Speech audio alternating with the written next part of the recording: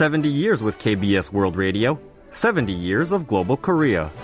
Throughout the year, we celebrate the 70th anniversary of KBS World Radio with the voices of our listeners from all over the world.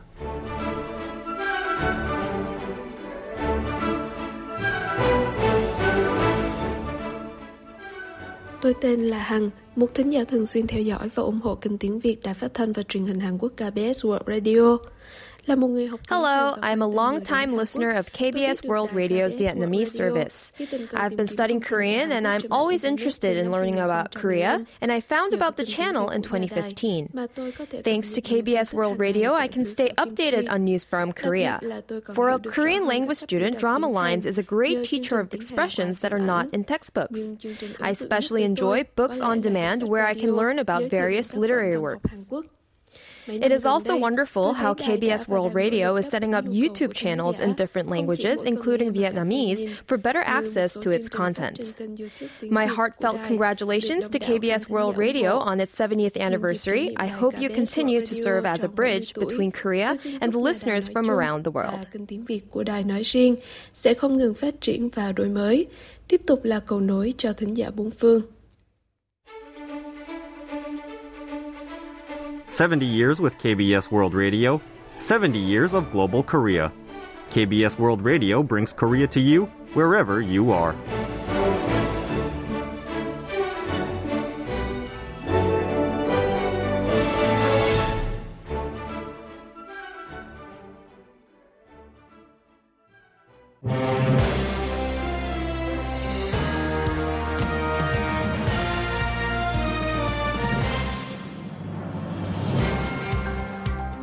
Hello, it's Thursday, the 12th of October, and welcome to Korea 24. I'm your host, Kwon Jang-woo. Main opposition Democratic Party candidate Jin Gyo-hun has won the by-election for chief of Seoul's Gangsa district by a landslide margin of over 17 percentage points. We'll have more in news briefing shortly. And then for our in-depth, we'll look closer at the results and what this means for the rival parties ahead of next year's general elections. And then coming up for Explore Korea, we'll be learning about the upcoming 2023 Hanbok Culture Week, celebrating the traditional Korean attire. We'll have all that and more on today's Korea 24.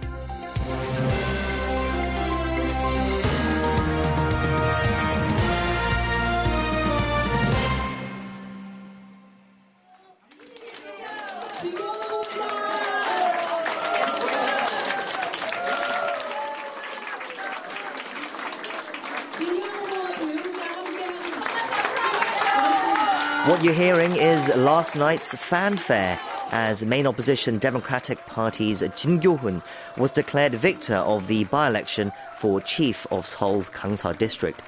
It was an overwhelming win with a margin of victory of over 17 percentage points.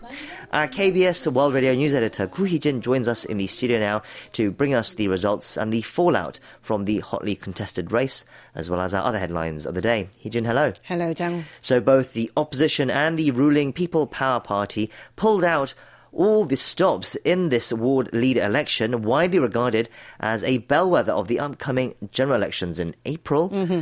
So first, can you break down the votes? Well, DP's Jin took 56.52% of votes cast, more than, as you said, 17 percentage points ahead of his rival PPP's Kim Tae-woo, with less than 250,000 votes cast. During the campaign, the ruling PPP said that its candidate Kim Tae-woo has a direct hotline to President Yoon Suk-yeol, but that was not enough to stave off a crushing defeat for the Conservative standard bearer. In fact, the odds were not in PPP's favour, as the ruling party candidate was the reason why the by-election had to be held. Kim was removed from his post as district chief of Gangsa in May upon receiving a suspended prison sentence for leaking classified information as he had obtained while working for a special inspection team under the Moon Jae-in administration. Kim then was granted a special presidential pardon as part of a political tradition for Liberation Day in August. Both rival factions had sent in their political heavyweights to join the stumping for the primetime war chief election, which was thrust into the national spotlight ahead of the general elections next year. Yes, indeed, as Jin recaptured the highly contested district of 500,000 registered voters, the opposition said South Koreans rendered the verdict on President Yoon. Jin called his win a victory of common sense and principles. The ruling party, on the other hand, admitted defeat and vowed to hold an emergency Supreme Council meeting on Friday to discuss the defeat that was predicted by many, but never by such a margin. The buzz among ruling party members was an imminent shake-up among its leaders. The ranking presidential office said that the government believes any election outcome must be solemnly accepted.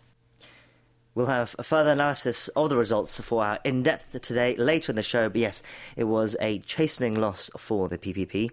Meanwhile, sticking with politics, the embattled Minister of Gender Equality and Family nominee, Kim Heng, has caved to the opposition's censure, announced that she'll voluntarily withdraw from consideration. So what's the latest here? Well, in fact, the outcome of the by-election may have added pressure on the ministerial nominee, as Thursday's decision comes after the main opposition Democratic Party demanded her withdrawal following suspicions over stock parking and illegal practice of selling shares to another party, with the understanding that the original owner will buy them back after a short period of time.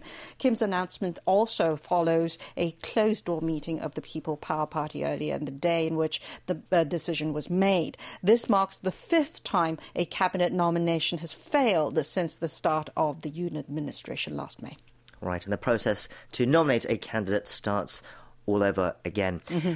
Let's shift gears now and turn to the latest in the Israel-Hamas conflict. A massive build-up of Israeli troops in regions along the borders with Gaza as well as Lebanon to the north has generated speculation that the Hamas-instigated conflict will soon escalate. Can you tell us more?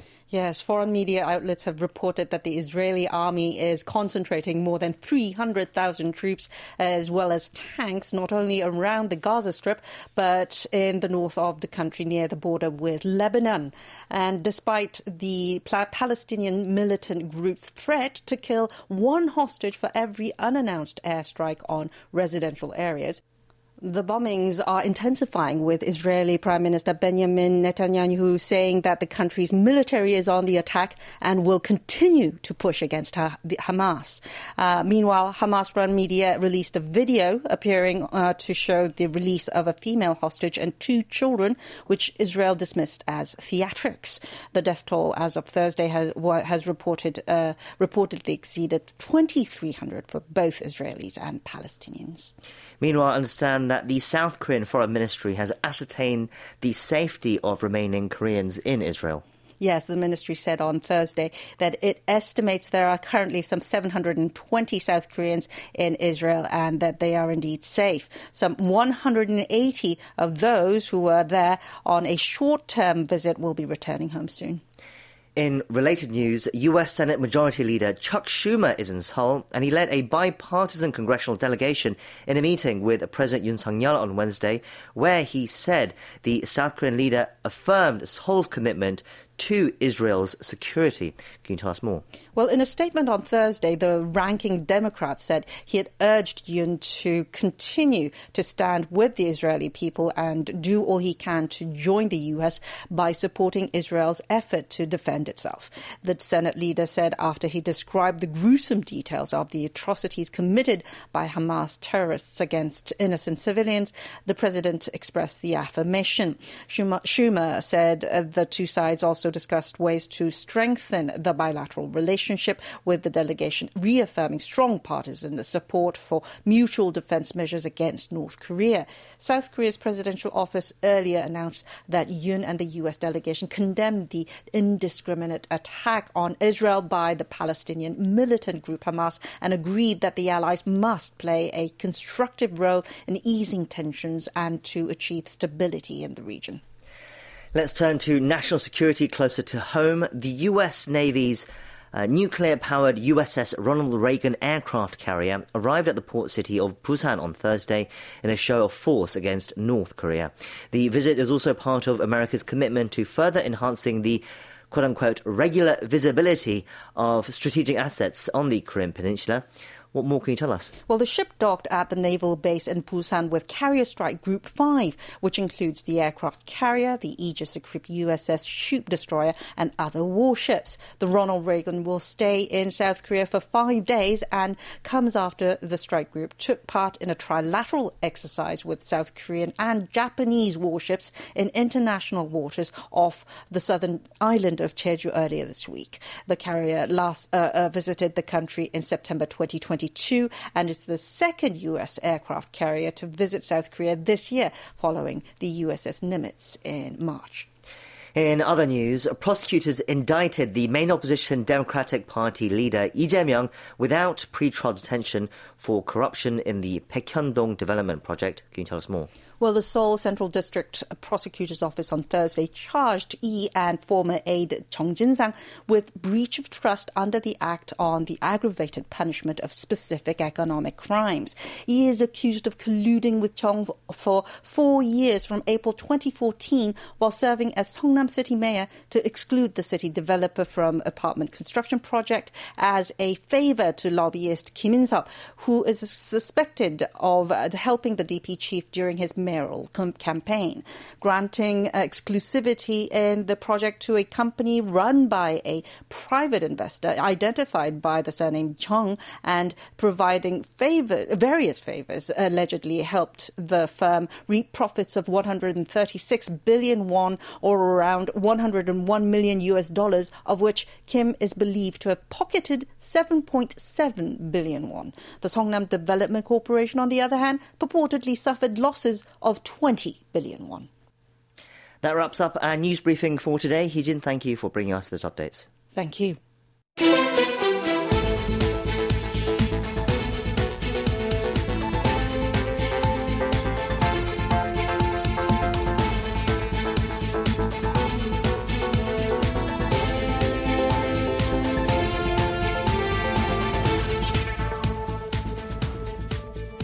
The main opposition Democratic Party are celebrating a landslide victory in the by-election for chief of Seoul's Gangsa district. Ordinarily, an election for a district chief would be seen as a relatively minor political event, but with the general elections looming in just 6 months' time, this election took on added significance, seen as a barometer of where the main parties stand. To analyse the result and its political implications, we have joining us on the line now our go-to political commentators. First, we have Law Professor Cho Hee-kyung from Hongik University. Professor Cho, hello. Hello. And we also have standing by Affiliate Professor Kim Byung-ju from the Hankuk University of Foreign Studies. Professor Kim, hello to you too. Hello. Professor Cho, can you first help our listeners with the context for this election? Can you remind us of the district and what initially made the vacancy for the by-election to take place? The district where the by-election was held is the west of the river district, which was traditionally a stronghold for the Democratic Party. So when Kim Tae-hoo, the former district chief, won in a local election last year, that was a surprise victory for the Conservatives. But the former district chief, Mr. Kim, was found guilty of breaching official secrets law. So he essentially leaked confidential information that he learned in his job as a special auditor working in the Moon administration civil secretariat within the Blue House between 2018 and 2019. And he was sentenced to 1 year imprisonment, which was suspended for 2 years. And he actually appealed the case all the way up to the Supreme Court, but the Supreme Court confirmed the judgment in May of this year, and so he was stripped of his public office. He was also found guilty of breaching Personal Information Protection Act and was fined 2 million won, and that would have been enough to make him lose his job as well. So because he was convicted, he lost his job, but then he got a special pardon from President Yoon back in August, and the Conservative Party put him up again as the Conservative candidate for the by-election in the same district where he used to be the district chief, and hence the result. Right, so Kim ran again after being pardoned by the president, but the by-election in the end was won by the main opposition Democratic Party candidate, Jin Gyo-hun. Professor Kim, can you tell us about the district chief-elect now? Yeah, the district chief-elect has built his career in the police, and it looks like the year he entered the Korea National Police University, which was 1985, considering that timing of it, looks like he's one of the real hardcore, core elites of the police. The Korea National Police University was set up early 1980s, and I think his year was the fifth one since the establishment of the institution, and since then it is well known that it has produced, police elites, and they have been occupying, and some people have complained that they have been monopolizing, dominating all important places and so on in terms of the career ladder there. But looks like the Jin Gyo-hun is one of those elites. And moving up fast.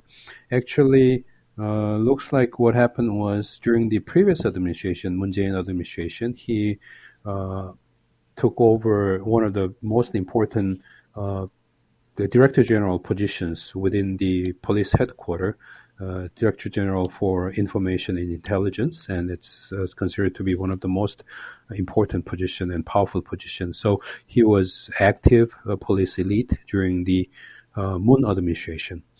And later part of Moon government, he was in charge of the entire provincial police of Jeonbuk province.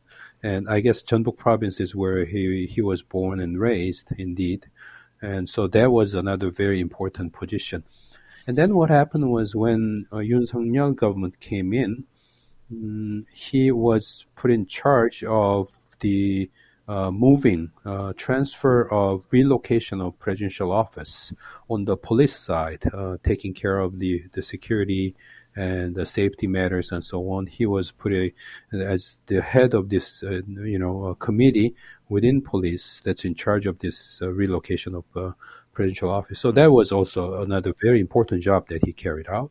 So during that time, there were a lot of speculation about him possibly being appointed as the new head of police, and that speculation did not get materialized, and he retired from the police last year. And then this year in August, he joined the opposition party, Democratic Party, and then I guess he joined the party in August, and then he was nominated as the candidate for this election in September. So moving very fast and very well-known police elite. And also the district-wise, the district he ran for was the district that he has lived for the last close to 20 years. So that's, again, added big strength for his candidacy and so on. That much I know.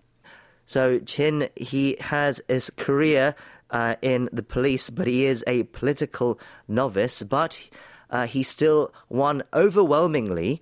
He won 56.52% of the vote, defeating his nearest rival, the ruling People Power Party candidate Kim Tae-woo, who we talked about earlier, the former district chief, and Chin beat Kim by 17.15 percentage points.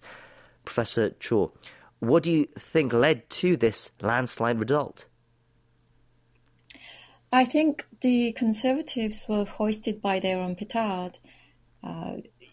Generally speaking, both parties have professed a principle that if there is to be a by-election that's going to be held through the fault of the incumbent. So in this case, the Conservative held the office, and it was Kim Tae-woo's, the former district chief's, conviction that made him lose the office. And so, in principle, the Conservative Party should not have run a candidate in this by-election. But notwithstanding that, they put up a candidate, and not just any old candidate. They especially chose the very person who was the cause of this by-election to be held. And to get there, the president had to give him a special pardon. And when you remember the fact that Mr. Kim was actually prosecuted under Yoon Sung-yeol when he was still the prosecutor general back in 2021-22, he was already being tried for leaking of official secrets and confidential information to the media. It sort of really boggles the mind as to the process and the twists that they had to perform to get to this result. So I believe that the Conservative Party leadership didn't actually want to put up a candidate, and certainly not a candidate like Kim Tae-woo, but in the end they did put him up. And judging from the kind of performance that Mr. Kim actually put up during the campaign, you know, he put his foot in the mouth saying the cost of this by-election was some 4 billion won, and he was essentially asking the district residents, just look upon it as something cute, and I will repay this multiple times if I get re-elected. But, you know, it just, I think, made it seem as if he wasn't really taking this seriously, and he wasn't really acknowledging his part in causing this, you know, massive cost to be borne by the taxpayers. So I think given the sort of anti-conservative sentiment that was running in the general populace, the kind of result that was achieved by the Conservative Party was a real kind of last-minute push effort. So, you know, it was a good effort on that part, but it was something of their own making, I would say. Right, so you're saying it was the choice of Kim Tae-woo as their candidate is what led to this loss by the PPP, you're saying. That was one of the main reasons. Right. Professor Kim, what did you make of the result? I guess my observation would be just mirror image of the point made about Kim Tae-woo's nomination, because the opposite side, his competitor, Jin Gyo-hun, the district chief-elect, one could say, in my own view, that Democratic Party may have had several different choices because of the nature of the election itself, where the People Power Party, the ruling party, had a lot of disadvantages, and the overall situation, considering the overall situation, my own view is that even if other candidates may have been nominated, they might have won this election as well. But there's no question that Jin Gyo-hun himself is very well-known elite among the police. And when he was nominated by the party leadership, I heard there were a few of internal discussions and disagreements within the Democratic Party, especially from the city council members who might have wanted to try their own bid, perhaps. But when Kim Tae-woo was nominated on the other side, People Power Party, I heard that there was a consensus emerging that the Democratic Party has to fight and win this election for sure. And the stake was raised, and then party members came under the leadership of the party and leadership's decision to nominate Jin Gyo-hun. And so they got the full support. Him being the professional police, police professional and police elite itself may look like he just fits well with the Democratic Party, because it is a well-known fact in Korean politics that People Power Party is closer with public prosecutors, and then Democratic Party is closer to the police. So in the hindsight, it looks like, well, that kind of makes sense in terms of his nomination. But once again, I think the question of who was nominated mattered more on the ruling party side, People Power Party, than the Democratic Party side. Right. So while Jin may have been the appropriate choice, other candidates you feel would have won this race as well because of perhaps the PPP's position and their choice in candidate in the end. Let's look then at the wider political implications as well. As I mentioned, this election was seen as a key litmus test, signalling where the public sentiment stands between the ruling and opposition parties ahead of the general elections next year, especially for voters here in Seoul. Professor Kim, what do you think this by-election tells us, especially with next year's general elections in mind? Actually, to be very honest and frank about this, I would have to say not much, because I'm saying it because considering the nature of the district itself, we do understand that this district itself is heavily pro-Democratic Party. All of the lawmakers elected from the district are, in my understanding, from Democratic Party, and they have had a record of Democratic Party winning most of the seats, including the district chief as well. So therefore, treating this as a litmus test for next year April general election would be something that seems to be going too far. And of course, if Kim Tae-woo and the People Power Party had won, it might have been sensational. It could be something big in terms of political blow against the Democratic Party. But at the same time, the defeat of People Power Party itself may not be as detrimental, may not be as damaging to President's party itself, the way I see it. Professor Cho, what about you? Do you think saying that this election was a litmus test for next year's general elections that goes too far? And what do you think this result does tell us about where the parties stand at the moment? I think the result of this by-election is certainly a weather vane, maybe not a litmus test, because 6 months is a long time in politics, and things could change dramatically between now and the general election. But certainly, I think there is a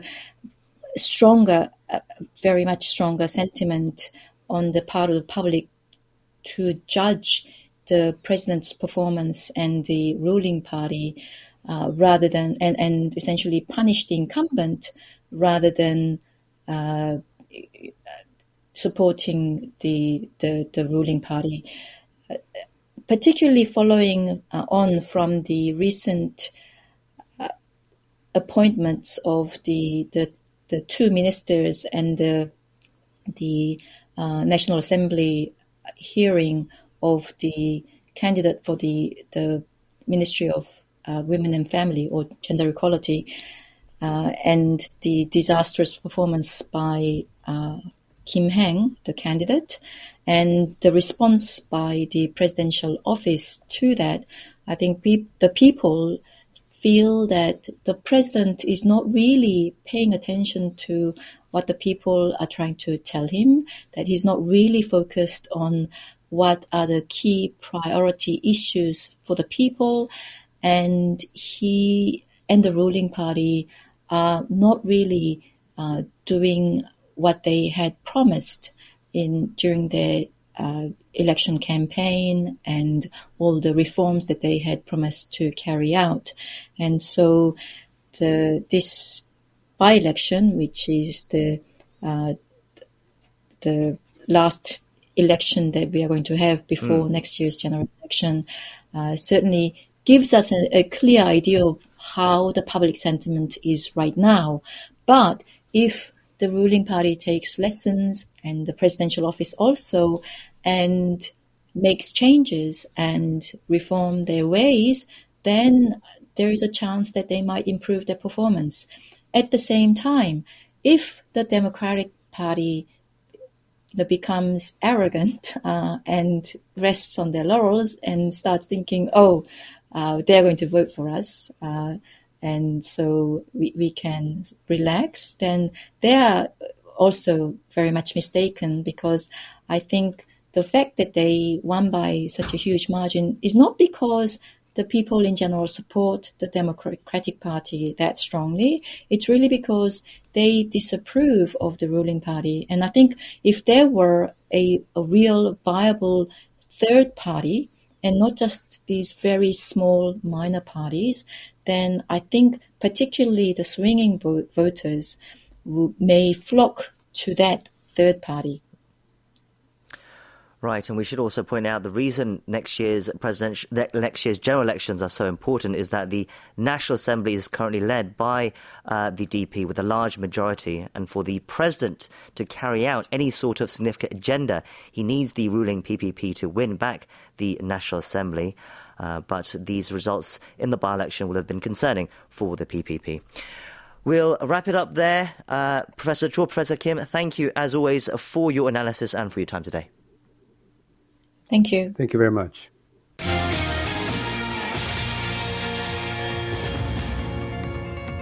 Welcome to the Korea 24 Stock and Forex Update. The benchmark Korea Composite Stock Price Index gained 29.74 points, or 1.21% on Wednesday, to close at 2,479.82. The tech-heavy Kosdaq also jumped, climbing 18.37 points, or 2.25%, to close at 835.49. On the foreign exchange, the local currency strengthened 0.21 against the US dollar, closing the day at 1,338.51. You can check Korean stock and forex closings at world.kbs.co.kr. It's time now for Korea Trending, our daily segment where we take a look at some other news stories that have been trending online. And for that, we have with us in the studio news editor Daniel Chair. Daniel, hello. Hello there, Jang-woo. Okay, what do you have for us first today? We see more motorcycles out and about these days, right? With the massive growth of the delivery service sector, many riders actually failed to pay fines, mostly for illegal parking, apparently. Okay, so this is an issue about fines and illegal parking of motorcycles. Can you tell us more? Just how serious is the situation? A report that came out on Thursday showed last year alone some 73,000 reported cases of illegal parking. Only 8% of the motorcyclists paid their fines. Back in 2018, this is before the pandemic, before the explosion of the delivery services and the related industries, the number of such cases stood at only around 2,400. So that's a nearly 30-fold spike there. Wow. The tedious part about imposing fines on motorcyclists is that police can only give them a ticket if the rider is present. In some cases, they need to be seated and to be revving their engines on. Otherwise, they could just say, "This is not my bike," and the police can't do much about it. Quite a contrast to cars where this is not necessary. Also, the rider must visit a police station to pay the fine, but many choose to simply avoid showing up altogether. Right, so just to rephrase a little bit, the 73,000 reported cases are cases reported, I believe, mostly by the public, but to actually fine the motorcyclist, it needs to be done in person by the police. It cannot be just stuck onto the motorcycle. It cannot be sent via post or anything like that. So because of that, only 8% of reported cases end up leading to a fine. So clearly the system is lacking in actually cracking down on this issue. And it's more than just about collecting the fines. It's about making use of the space, right? Yes, as you mentioned, the problem is it's growing exponentially as we speak in terms of motorcyclists, especially for delivery services. So if you look at residential areas that have frequent delivery services, as well as parts that are lined with restaurants, it can get chaotic very quickly. Right. Riders must battle for parking space. Customers and residents struggle to squeeze past tightly parked bikes, sometimes getting into little incidents, cuts and bruises along the way. Police and relevant authorities are under pressure to find ways to impose stricter penalties for illegal parking, as well as to increase legal parking space for the ever-expanding number of delivery workers on motorcycles. Right, so authorities need to crack down. They need to tackle both sides, essentially, to crack down on illegal parking, but also provide a way for motorcyclists to be able to park legally and safely as well. So it's quite a difficult task, actually, but something clearly needs to be done. Let's continue on to our second story now. What do you have for us? An announcement was made by Seoul Metro on Thursday regarding escalators in Seoul subway stations. In the near future, stations on lines 1 through 8 will have mechanisms installed to prevent escalators from reversing their direction suddenly. Right, so this move comes after an incident where an escalator ran in reverse at a subway station in Pundang back in June, right? Yes, exactly. On June 8th, the upwards escalator leading to exit 2 of Sune Station reversed suddenly and went backward for several seconds, leading to 14 people getting injured. Seoul Metro acknowledged the fact that subway escalators are operated for around 19 hours daily and that there are aging parts. Officials highlighted that focused maintenance is necessary, including swapping the said parts. Of the 1,833 escalators, around 60% already have anti-reverse devices installed. The rest will have them installed by the first half of next year. 73 of them are incompatible with the anti-reverse device, so they will be replaced with new ones entirely. So that will cost more than 40 billion won, or roughly $30 million, and it will be completed by next year. So it seems Seoul Metro is clearly sparing no efforts to ensure commuter safety, and I understand that this goes beyond just fixing the escalators themselves. Yes, you hear announcements like, please watch your step as you get off the train. In some countries, mind the gap. And Seoul Metro is working to narrow that gap and perhaps someday eliminate the need to make that announcement. In 72 stations where the said gap is wider than 130 millimeters, there are plans to install around 585 safety platforms by the year 2025. The Transportation Corporation CEO Peko said the company is able to carry out these measures thanks to improved finances coming mainly from recently raised subway fees. Yes, Seoul Metro has been running at a notoriously high deficit for many years, which led to the fare increase. But it looks like that money is being put to good use and not just to pay off their debts. Okay, let's turn to our last story now. What else has been trending today? Well, people around the country woke up to some shocking news from the golf world this morning. The PGA Tour announced on Wednesday, local time in the U.S., the South Korean golfer An Byung-hun was slapped with a 3-month suspension for violation of the organization's anti-doping policy. Okay, so what kind of violation are we talking about? Can you give us more details? An reportedly tested positive for a substance prohibited by the World Anti-Doping Agency, and this substance can be found in a cough medicine that is readily available over the counter in Korea. In a statement via social media, the golfer said he was suffering from a cold and a cough in August, and his mother suggested taking medication that had helped her through a similar ailment. An's mother, Jang Zemin, is a decorated Olympian who won multiple medals in table tennis for China, so it is understandable that An would take her advice without question. Banned substances can be found in over-the-counter medications and supplements, and athletes, in many cases, accidentally take them without realizing they are banned.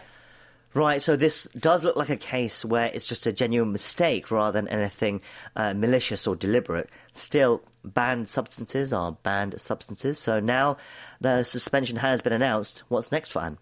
Well, An as his ban is retroactive to August 31st, he is eligible to return to competition on December 1st, 2023. The PGA Tour said on its website that An has cooperated fully throughout the process and accepted his suspension. The South Korean golfer blamed himself for not checking the medicine's content properly.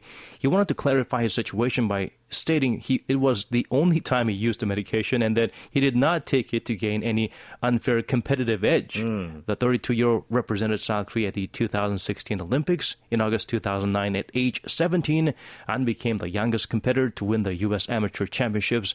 And in 2015, he grabbed his maiden European Tour win and was named Rookie of the Year in Europe. He is currently ranked world number 53. All right, so the punishment is not too severe. Hopefully, he has learned his lesson. That's where we wrap it up for today's Korea Trending. Thank you for those stories, Daniel, and we'll see you next time. Thank you so much for having me.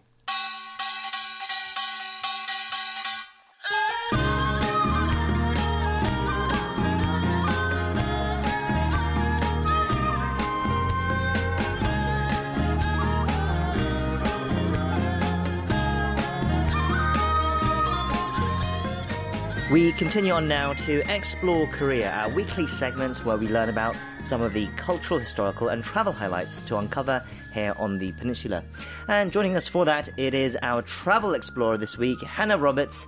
She's here with us in the studio. Hannah, hello. It's great to see you again. It's always good to see you too. Okay, so what do you have in store for us this week? This week I'm going to be introducing the 2023 Hanbok Culture Week, as well as giving a little bit of a background about what Hanbok is for people who might not know. Right, so Hanbok Culture Week sounds great. Actually, maybe we should start with that last point there. Can you tell us more about what Hanbok is first? Sure. The name Hanbok, Hanbok is the traditional dress of Korea, the traditional clothing of Korea. The name Hanbok literally translates to Korean or Han, clothing, bok. So Korean clothing. Right. And it's used to refer to both the traditionally male and female versions of the outfit. Both types, both male and female, include, as the basics, a chogori, which is a jacket or that shirt, and the bottoms, which is for women a bell-like floor-length skirt. Skirt is chima, and a pair of wide-legged pants, or in Korean, baji, that taper at the ankles for men, kind of like balloon pants. Right. The male hanbok has remained largely unchanged throughout history. However, the female, specifically the chogori, has changed vastly across the eras. At some points, stretching all the way down to the waist, just like the men's chogori is now. And at other times, particularly in the Joseon dynasty era, it shrunk all the way up towards the collarbones and completely exposed the breasts, which was a practice done to show others that they had borne a healthy son. However, the modern female joggery that we see nowadays stops just above the waist, right where the skirt starts. We can see hanbok in historical dramas and movies, with mostly accurate representations, actually. They can look very different depending on the person's class and the location and time period they were living in, but they are all hanbok and they are all Korean. Yes, I'm sure many of our listeners will be very familiar with the traditional attire, having seen it on TV and films and whatnot, as you said, but perhaps not broken down like you have just explained it, so thank you for that rundown. No problem. Now, with that in mind, let's talk about Hanbok Culture Week then first. When is it happening? So it's being held this year from October 16th to October 22nd, and it's being hosted by the Ministry of Culture, Sports and Tourism, along with the Korea Craft and Design Foundation. It's being hosted mainly in Seoul, with events going on such as fashion shows, markets, art exhibitions and craft workshops. The whole aim of the event is to promote the rich culture and history of hanbok and modern hanbok as well as to encourage people to wear hanbok in their daily lives. Right, so it's taking place next week, I guess. Imagine, Seoul Fashion Week, but for hanbok, essentially, at least something like that. Can you give us some more details about some of the events that we can expect this year? Yes, of course. So throughout the week, the Seoul Museum of Craft Art will be hosting a hanbok market and information centre. The National Folk Museum will be showing an exhibition of hanbok for people to see real historical pieces and holding crafting workshops and hanbok experiences in their outdoor retro village. It's called the 7080 village because it's based around what the villages looked like in the 70s and 80s. Oh, right, okay. But yeah, their retro village. In the village, visitors will be able to try wearing both traditional and retro-style hanbok and also snap a photo to remember the moment, as well as taking part in traditional games, a quiz about hanbok to win a prize, and tea ceremony experiences. For those people who enjoy crafting, there will be a decorative knot and flower making workshop, and people with hair long enough can experience having their hair braided in a style traditionally worn while in hanbok. And then not far away from the museums, at Cheongjin Park, Naminsa Square and Jongmyo Citizen Square, they're all in the same district of Seoul.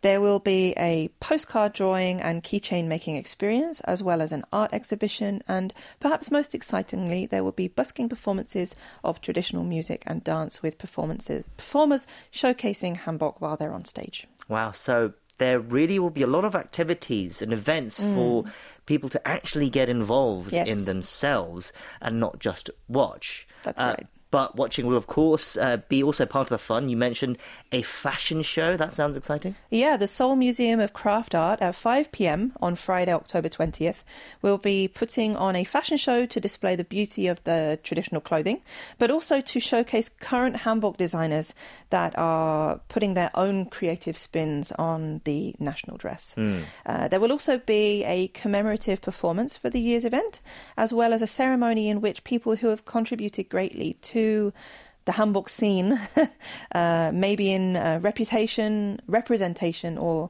in creation even, will be awarded for their efforts. Wow, that sounds like it'll be quite special as well. Okay, so clearly there's a lot going on and plenty for everyone to enjoy, but one not to miss in particular for fashion lovers, I would say. So to make sure that they don't miss it, can you let us know how to get to some of the places where events are being held? Yes, so the two main locations are in central Seoul and not far from each other, actually. They're very close to each other. The Seoul Museum of Craft Art is located at the north end of the very popular Insadong Street. To get there, you can take subway line 3, which is the orange line, to Anguk Station, and then take exit 6, walking west for a few minutes, and then the museum's on your right-hand side. Our other spot, the National Folk Museum, is situated on the east side of Gyeongbokgung Palace and can actually be directly accessed from the palace if you decide to visit if you decide to go inside the palace first.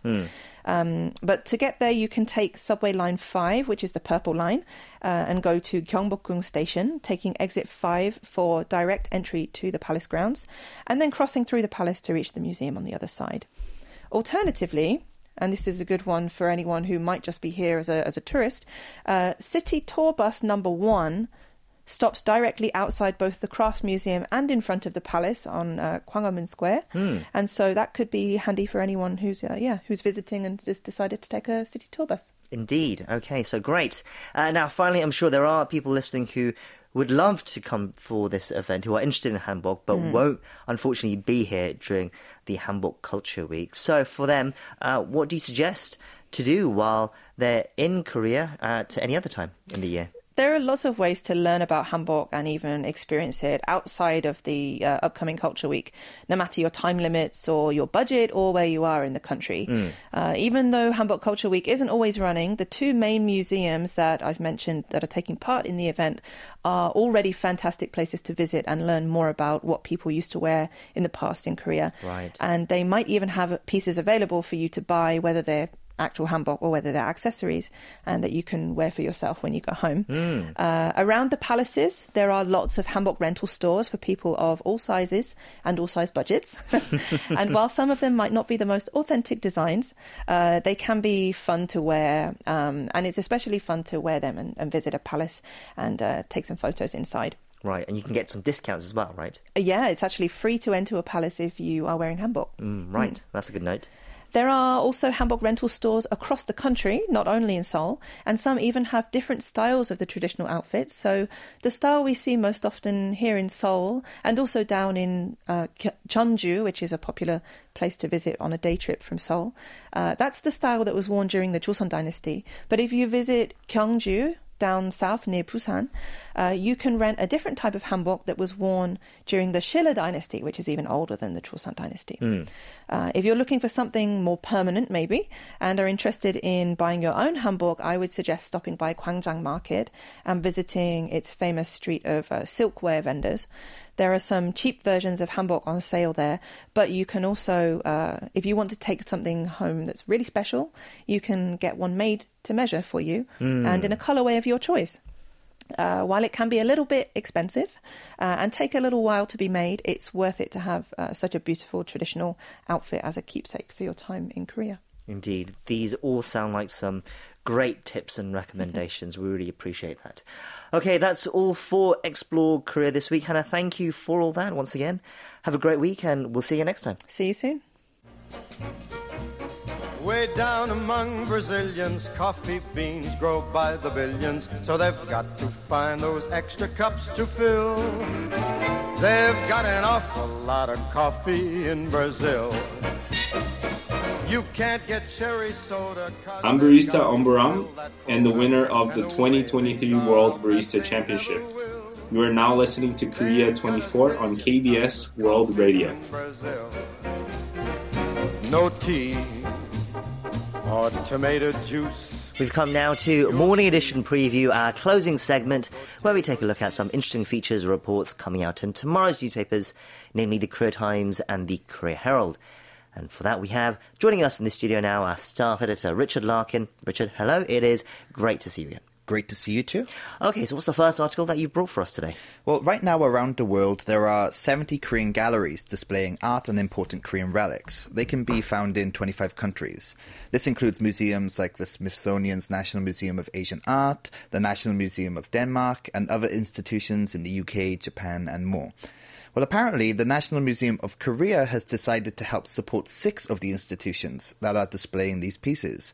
That is what Kim Hae-yeon's article in the culture section of the Korea Herald is about. Wow, so Korean relics all over the world, really. Yes. So then how does the museums, how do they plan to support these overseas institutions? Well, that hasn't been finalized yet, but the idea is to provide enough support so that they can put on Korea-related events, renovate the galleries, hire specialist personnel to manage the galleries, things like that. These changes are not likely going to be seen soon. The support will not start until next year, and the institutions have up to 5 years to implement them. But the support will likely help promote Korean art and culture. Yes, it sounds like a good chance to give what could be a much-needed revamp of some of these galleries. It could also give the museums the opportunity they need to attract more visitors and to make the exhibitions more interesting as well, more up-to-date. Sure. The technology that is often used in museums changes so quickly. I've seen exhibitions become more interactive, and that means more money and support is needed constantly. So hopefully it will stop them from falling behind other institutions. But yeah, with these additions, the National Museum of Korea will be offering its support to over 20 galleries in 9 countries. So it is working hard to improve Korea's image overseas. Indeed, and also to help people learn more about Korea's past as well. Okay, let's move on to our next article. What else did you find in tomorrow's newspapers? It's Lee Gyuri's article in the Hallyu section of the Korea Times. We are just under a month away from the release of the Marvel Cinematic Universe's latest movie, The Marvels, and this article explains that they will be released in Korea on November 8th.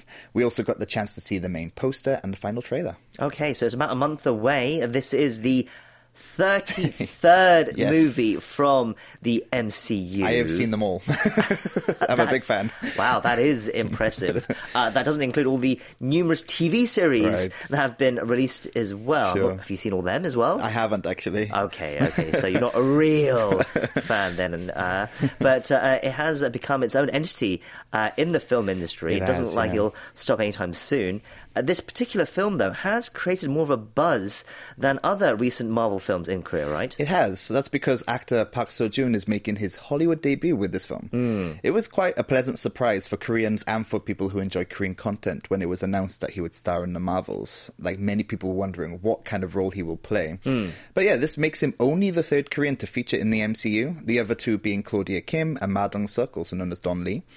Claudia Kim had a smaller role in the Avengers Age of Ultron film, while Ma Dong-seok had a huge role in the Eternals. He was one of the main characters. Yes, huge role, literally and for a huge figuratively. Guy. Yes. And it looks like Park will be in the middle of them, as he will have a big supporting role. He will play the husband and ally of one of the main characters, Captain Marvel. Yes, he hasn't featured heavily in the trailers, so people are very curious about his role.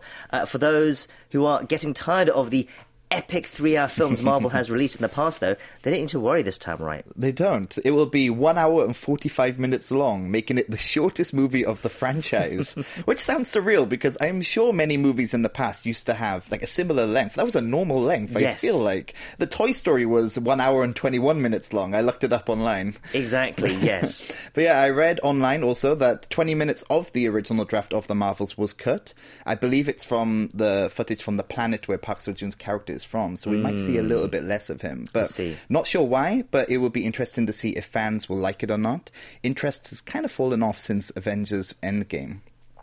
It is a bit of a difficult period for the franchise, but the story of the Marvels does sound interesting. Every time Captain Marvel uses her powers, she finds herself switching places with Miss Marvel and Monica Rambeau, and like the three superheroes have to deal with that issue while also trying to save the universe. As always. We'll leave it there for Morning Edition Preview. Thank you for those stories, Richard, and we'll see you next time. Thank you. And that's where we leave it for our show today. Thank you for staying with us. We'll be back same time tomorrow, so we hope you can join us again then. I've been your host, Kwon Jang-woo, and thank you as always for listening. Goodbye.